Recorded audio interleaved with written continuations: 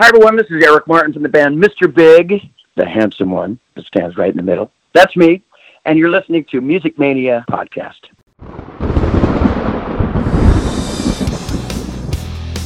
Thank you so much, man. I love talking about the things that I love, Clint. And for you to allow me to do it with you, I am the Music Mania Podcaster. You wanted the best! You got the best! We roll tonight to the guitar bite.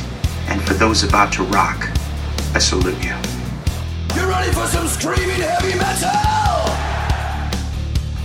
Scream for me, Brazil! Scream for me, Brazil! We rock! You are now listening to the Music Mania Podcast, brought to you by CD Warehouse in Gladstone, the #1 hard rock podcast in the Midwest, featuring hard-hitting interviews with rock's living legends. And now, here's your host, Clint Schweitzer. Welcome once again to the Music Mania Podcast. Certainly hope each and every one of you had a safe and healthy 4th of July weekend. It was good to get back to at least a little bit of normalcy over the weekend. Usually I'm traveling on the road, going to concerts, going on vacations. I was actually supposed to be in Iceland for the 4th of July, celebrating America's independence by being in Iceland, drinking Viking beer. It didn't wind up happening, of course, with COVID. My flight got canceled and things kind of snowballed from there. So I was able to celebrate with some fireworks, some burgers, some hot dogs, some apple pie. I'm a little 4th of July'd out, to be honest. Had a little trip to the Lake of the Ozarks here in Missouri. So had a tremendous weekend, and we're keeping the interviews rolling along, of course, here on the podcast. It is our pleasure to keep doing so. Your money stays and plays with us all summer long. And on this very show, we're going to be welcoming original Alice Cooper Group founding member Michael Bruce to the show. Michael has a new song out. It's called Born Screamer. It was actually a holdover from the Welcome to My Nightmare, in which Michael contributed to Alice's album back in 2011, at which point Michael and Neil and Dennis Dunaway, who we've had on the show, they all went into the Rock and Roll Hall of Fame, the original Alice Cooper members, and we're going to talk to Michael about the times that the band have reunited for shows kind of here and there, his thoughts on the new band. We're going to even talk about the time where he realized Alice was the personification of the Alice Cooper Group, that Vincent Fournier was taking on that role and that they were no longer going to be playing with Alice. We're going to get into that topic. He, again, has a new album coming out. He has recently formed the Michael Bruce Group. It features his wife, Lynn, Jimmy Waldo on keyboard, Steve Potts on guitar, and Matt Indies on drums. So go to his website, michaelbruceofficial.com, to check out the video for Born Screamer. It's a great song, and I'm excited to see what Michael's going to have in store, this album, and kind of what's going to happen with it. And we're going to talk to him about all that and much more. Guys, this is what we do here on the Music Mania Podcast. These interviews are our lifeblood. We've been doing it now for over 7 years, over 180 episodes, and you can get them all on Apple Podcasts, Google Play, Stitcher, or Spotify. Again, as always, our website is musicmaniapodcast.com, and we're now under the umbrella of Ignitro Entertainment. So check out all that. We're always on Facebook and Twitter. We love the interaction. We want to know who you want to have us come on the show next. Before we get to our interview with Michael, we've got to talk about concerts and touring. Of course, there isn't any. That's our lives in 2020. We know that. We've had all of our shows, little by little, canceled, postponed. Some of them are offering refunds, some are not. I want to talk about the Motley Crue, Def Leppard, Poison, Joan Jett tour. It was, of course, supposed to take place in stadiums this summer. It was postponed to 2021. Refunds are available for it. But just recently, Phil Collen, the guitarist from Def Leppard, who we've had on this show twice before, has already said that it's 50-50 on whether that tour will happen next year. And I just find that really odd when, obviously, Motley and Def Leppard's management had gone to these lengths to reroute the tour, try to get people to keep purchasing tickets. I know it's going to be hard to do that, but you're holding out hope that there's going to be a tour. And Phil Collen says, not so fast. It's 50-50 on whether that even happens or not. Why wouldn't everyone just go get their money back for this tour? Everyone that was holding onto their tickets and they were going to be okay with Ticketmaster holding onto their money for another year, But when a member of one of the bands says it's 50-50, I'll tell you what, I'm going to get my money back if I hear that. So I thought it was kind of a misstep on Phil Collins' part. Why say that now? A year, we have no idea what things are going to look like in 2 months, 4 months. If there's going to be a COVID vaccine, we just don't know. So to me, it was a little out of place for Phil to do that. And I think it kind of hurts the tour when you're trying to get people to just, on good faith, hold on to their tickets. Please, God, don't get a refund. We're going to deliver a show eventually. Hopefully it does. Hopefully 2021 makes up for what 2020 has been, because I'll tell you, it started off for me tremendously. I'm in Kansas City. We do this show from my studio here in Kansas City, Missouri. The Chiefs won the Super Bowl on February 3rd, 2020. I actually went on a Caribbean cruise to start the year. I think I spent New Year's Day in Bon Air on a cruise. Then the Super Bowl happens. The next week after the Super Bowl, I'm in Las Vegas. I get to see Aerosmith during their Vegas residency. The Ace Deuces Are Wild residency they did there in Vegas. And that wound up being my last concert. That was it. A month later, I'm on my way to see Kiss in Tulsa on March 12th. And it's almost like I could feel the world changing as I'm listening to the radio and I'm hearing that college basketball games are being canceled at halftime. College basketball conference tournaments are being canceled right before our eyes. The Kiss concert got canceled while I was on my way, and I knew things might not be the same for quite some time, and that's the world we've lived in ever since then. So really just hoping that at some point, because traveling and live music is such a big part of my life, it's not just selfishly, it's also what I do for a living. Covering shows, doing live reviews, doing interviews, going backstage, and kind of getting the lowdowns on a lot of these tours is a huge part of what I do. So without it, it hurts. It hurts everybody. It hurts, the road crews. It hurts the bands themselves, the promoters. Everybody feels this. And I just pray that we get back to it at some point. I can't imagine living in a concertless society. The very first concert, according to the internet, which is never wrong, took place in 1672. That was the first time anyone ever paid. It was on record that someone paid to hear a violinist perform. So I do not want to hear Rest in Peace concert 1672 to 2020. I can't have that. We need it, and hopefully it'll happen, because our upcoming guest, Michael Bruce, has actually been toying around with doing a live show. He's done some dates in the past and wanted to do some in 2020. He had this Michael Bruce recuperated, performing hits from the original Alice Cooper group. I would like to see that come to fruition someday. I think it would be tremendous. I mean, Michael Bruce, guys, people don't realize what a force he was in the original Alice Cooper group. He's a founding member of the band. He co-wrote hits such as I'm 18, Under My Wheels, No More Mr. Nice Guy, Be My Lover, School's Out, Elected, $1 Billion Babies, and many more songs that remain a staple of classic rock today and that are a part of the American lexicon. So the highest of marks for me from a guy like Michael Bruce, who kind of felt thrown to the wayside by Alice when the group kind of disbanded and Alice went on his own path.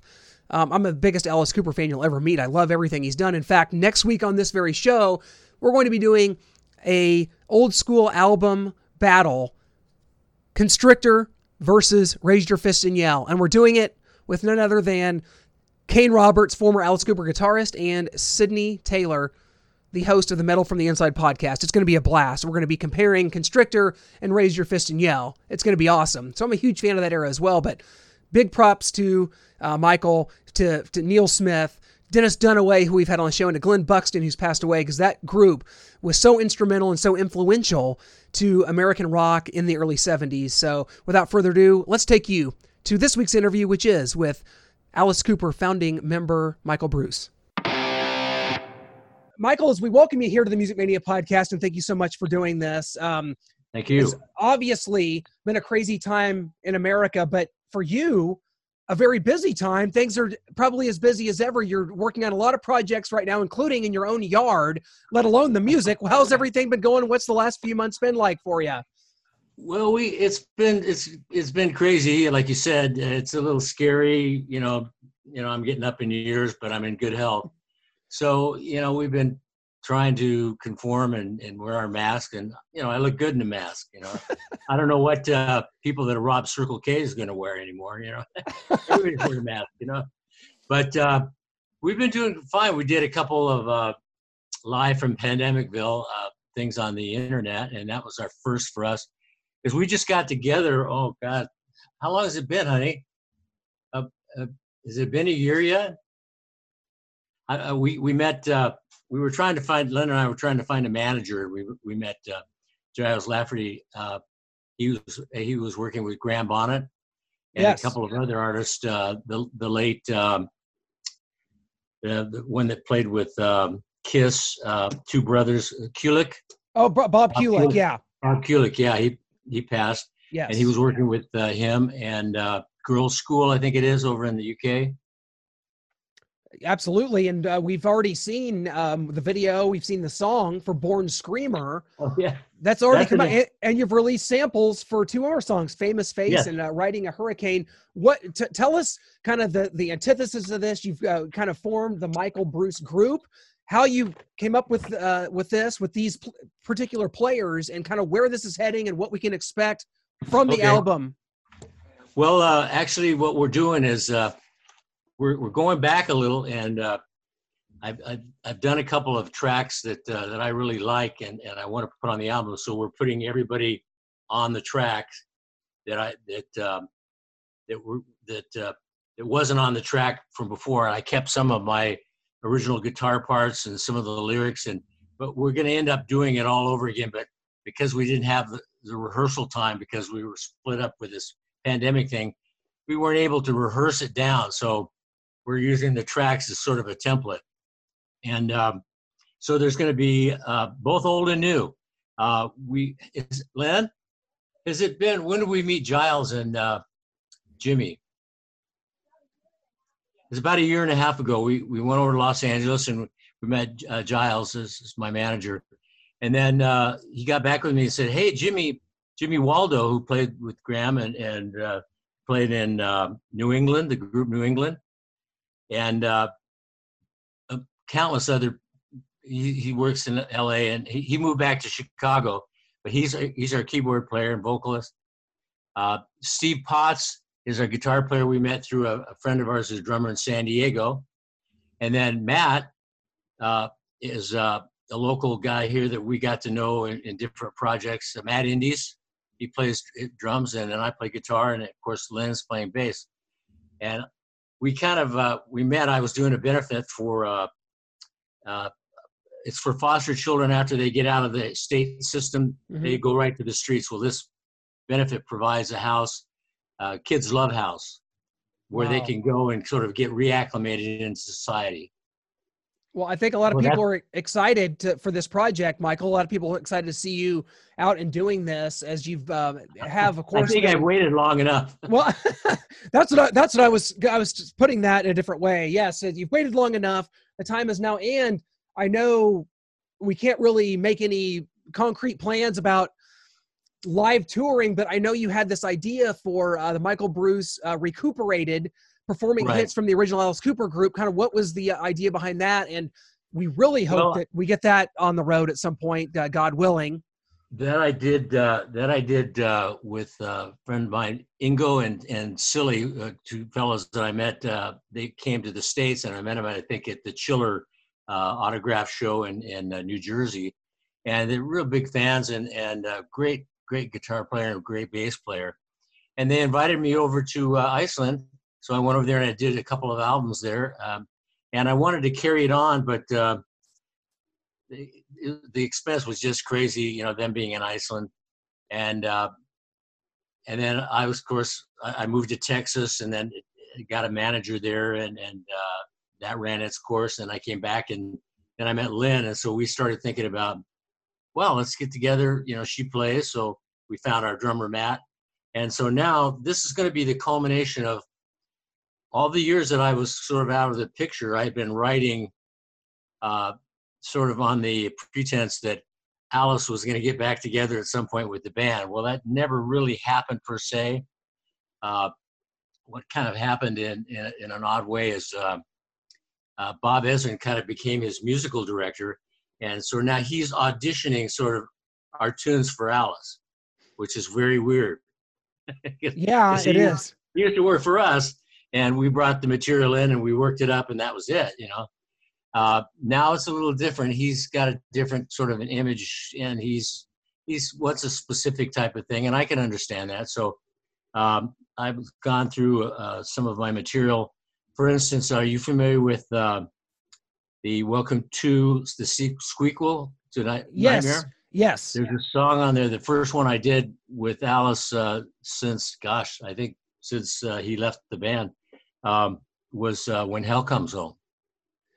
Has a tune on there, which is a song that it's going to be on this album, but I'm doing it the way I wrote it, and it's called Hellhole Number 9. I like that title even better. And you guys did some work on his Paranormal album too, correct? Yes, we did. Yeah. Yeah. That, as a matter of fact, is where Born Screamer came from. We worked it up, and we got in the studio here in Arizona, and we recorded with Neil and Dennis.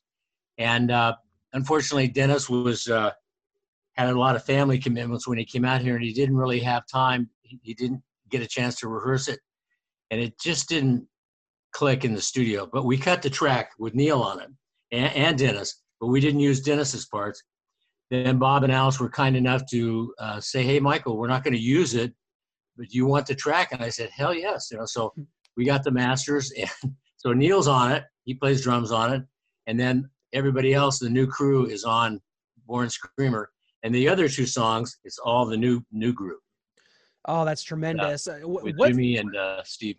Sure. What has it been like the time? You talked about how it never really materialized as far as an all-out reunion, but you guys have gotten together over the years. Of course, you went in the Rock and Roll Hall of Fame in 2011 and have played some shows and some reunions here and there. What has it been like for you, Neil and Dennis, those times that you've done it? Has it been gratifying for you? Or does it kind of always leave you? It's been just like it sounds like this sort of. Oh, wait a minute. It's kind of like this. I wasn't expecting this. That's kind of what it's like.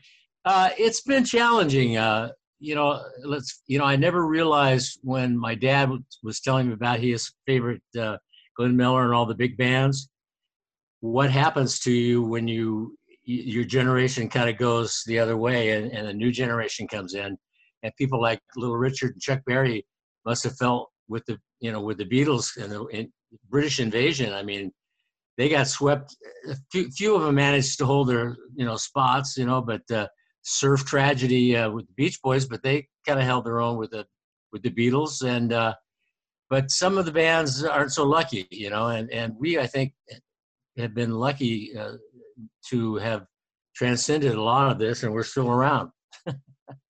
More or less. No question about it. And what's it been like for you, kind of hobnobbing and meeting and recording or playing with some of Alice? Because Alice has 3 guitarists now. Nita Strauss and Ryan Roxy, who's a good friend of ours, and Tommy Henriksen, all are great. What's it been like the times that you've been around them? Have they been cool? They're great. They, it's not any. There's no ego trip involved. I mean, they love the songs, and we love playing them. And they asked me about some of the parts, that they couldn't quite pick out in there, and I'd show them, and then they kick ass. I mean, they're jumping around like they're on steroids. I mean, like that's probably not so much what I'm going to be doing, but I still have my locomotion going on. So, I mean, it's not like I'm going to be standing there in in a casket or anything like that. But it's been great. I went to see here in Scottsdale, down the road a ways, is the Talking Stick Resort, run by the Pima Indians, and Blue Oyster Cult was there. So we went to see him. Our drummer was there, and he called me up and he said, "Hey, the guys from the Blue Oyster Cult want to see you." And I said, "You want to see me?" So we went on down, got to go backstage after the show, did a great show. The place was packed. And they were going, "Oh, God." And then they went on to tell me the story I kind of remember when they came on board. And they were going like, "It wasn't for you guys. You broke the band. You're God." And I'm like blushing and trying to keep composed, But it was really flattering. And I've had several incidents like that with different people. Like, think of his name now. The bass player, Billy Sheehan. Billy Sheehan is a great guy. Just had him on. Yes. Richie Scarlett, who works with Ace, and the lead singer for Pour a Little Sugar on a Baby is Def Leppard. Joe Elliott, yeah. I'm having a momentary loss of memory. I liked the rendition of the song, though. That was worth it right there. So we're going to the idea is once we get all the tunes more or less recorded, we're going to, I talked to Joe when he was here last time when they played here, and he said, hey, send me the tune. I'd be happy to sing on it, whatever. So I'm going to try to get a few guests on it. Neil's already on it. And not try to overdo it too much, but, where it's appropriate. And yeah. And I love writing the new stuff. Like, for instance, Famous Face is sort of a satire on celebrity status, in our lives. And there's one line on there, I wish the hell you get off my TV. When Neil heard it, Neil Smith, our drummer, he goes, who did you have in mind on that? I think he was referring to my neighbor. He lives down there at Paradise Valley. We live in Scottsdale. Alice, because he does some here locally, does used car commercials, or not new and used. I take that back. More power to it. Well, it's funny you mentioned the Blue Oyster Cult story, because literally just the other day on Monday, we had Joe Burchard on this show, and he told us the story you're talking about. Joe Burchard, of course, was a founding member of the band. He's not in the Blue Oyster Cult anymore. But he works with Dennis, the Blue Coupe. Yeah, the Blue Coupe, and they opened for you guys on the $1 Billion Babies tour. That's correct. I played with Joe many times with Dennis when he's been doing his solo project and doing his Guillotine book. I played with him. Great guys, and his brother. I want to say his brother. My mind's Albert. going. Albert. Yeah. I was going to say Ahmed. I guess the COVID's getting to me. We've got this one song where we've already recorded it. I'm still working on it, finalize the lyrics, but it's a satire on the whole scene. It's called Cold Bitch 19. Your song titles are blowing me away, Michael. That I always kind of wondered where that tongue-in-cheek style. I always just thought it came from Alice, because he always, songs like "I Love the Dead." He always had kind of a tongue-in-cheek, but a lot of this has to come from you. I'm thinking back in the day. We all had a very sort of camp sense of humor. As a matter of fact, on the first two albums, this was our first albums we ever recorded. We put clues in there, like they would have a clue what our clues are. They'd never heard of us before, and they were just in jokes, and we kept it up. Neil's like that, and Dennis Glenn was too. He was sort of the ultimate. He was like. He'd come in my room and play, and then I'd come back in the room and I'd see all these cigarette butts standing on end, ashtray untouched. You were a part of all these, so many classic songs. I'm 18, Under My Wheels, No More Mr. Nice Guy, Be My Lover, School's Out, Elected, all these songs that you co-wrote and you were a part of. Whenever you went in the Rock and Roll Hall of Fame in 2011, do you feel like that moment kind of justified all the work that you'd put in those early days? I wish I could say yes, but I had some personal issues. I was living in Mexico, down by Guaymas, this place called San Carlos. Had a boat down there. I love fishing and doing stuff like that. All along, I was gaining weight, and I had gained weight before I even moved down to Mexico. Tried to get it off, couldn't get it off.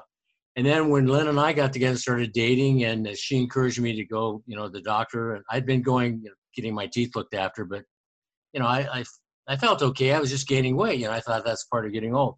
Turns out my thyroid was on vacation permanently. Wow. And you can't lose weight without your thyroid. So I made some adjustments. So I was a little heavy then. So I wasn't really at the top of my game, I guess I'd say.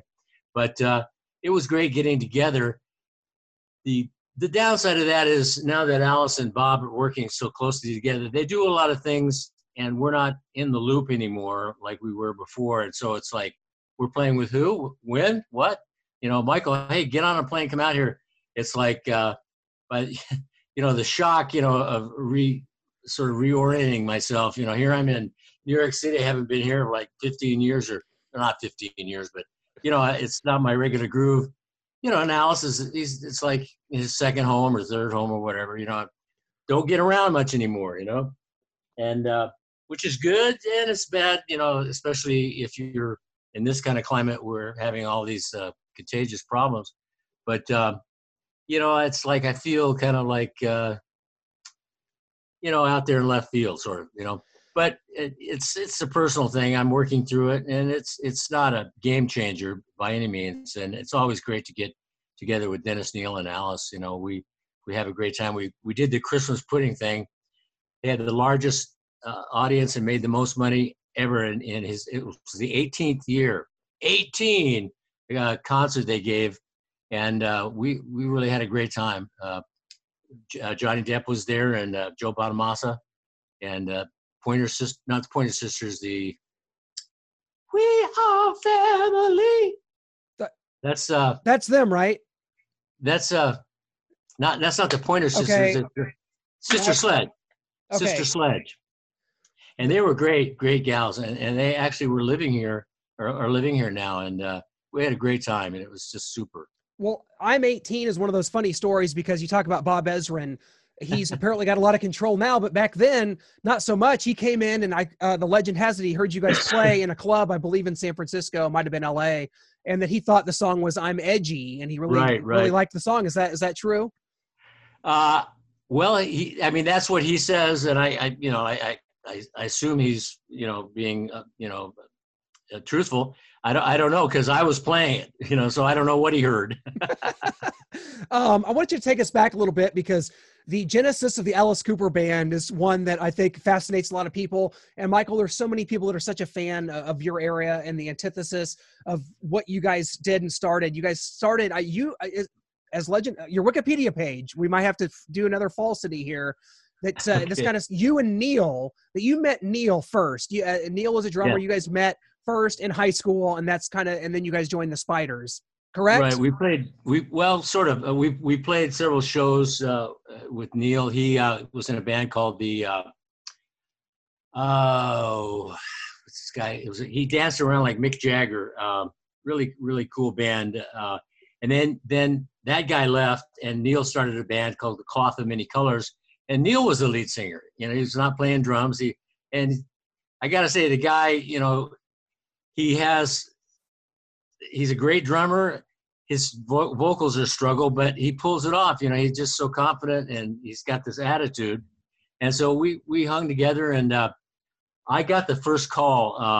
I was home, still living in my parents' house, and got a call from a couple of guys I knew from the VIP here in Phoenix. It was a teen club where the Spiders were the house band.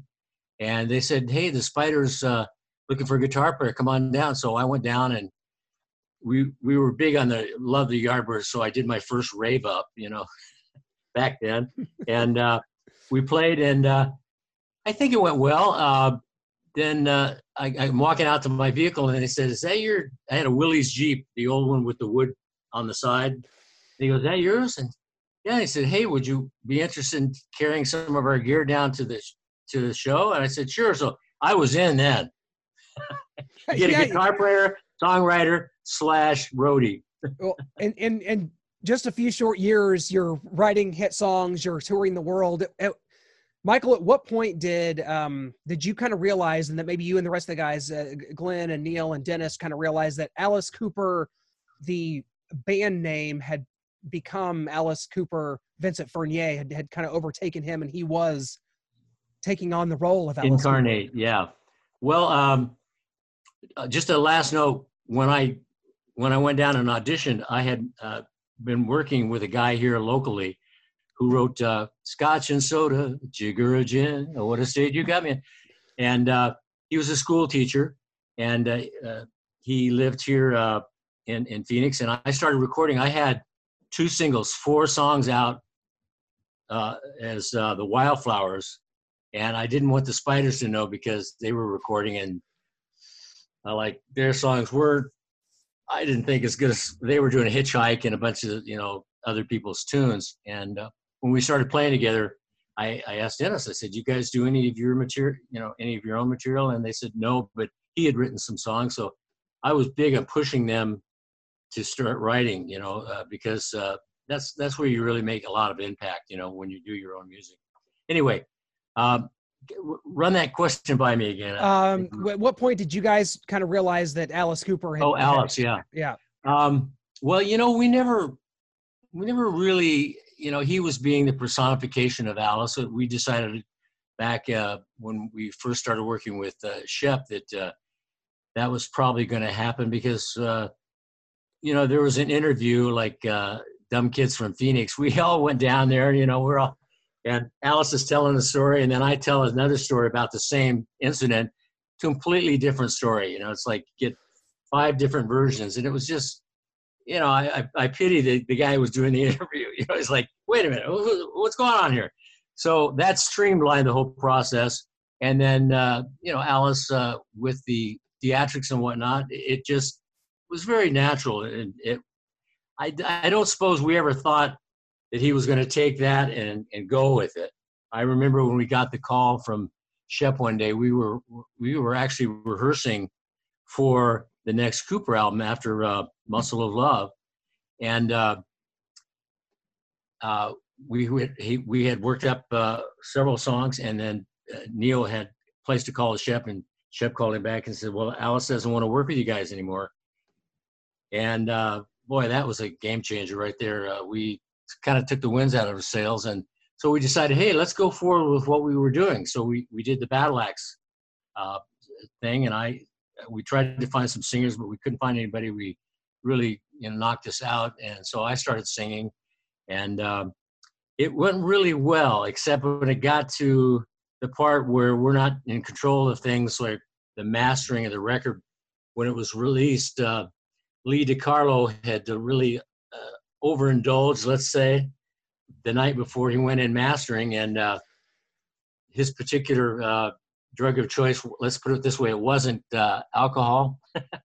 And so the high end of his hearing went away, and it was snowing severely, if you know what I mean. And so they kept cranking up the highs. And so on a vinyl record, they're like U-shapes where the stylus rides in this nice little groove, right? Well, at the end, when he was done, it was like a V.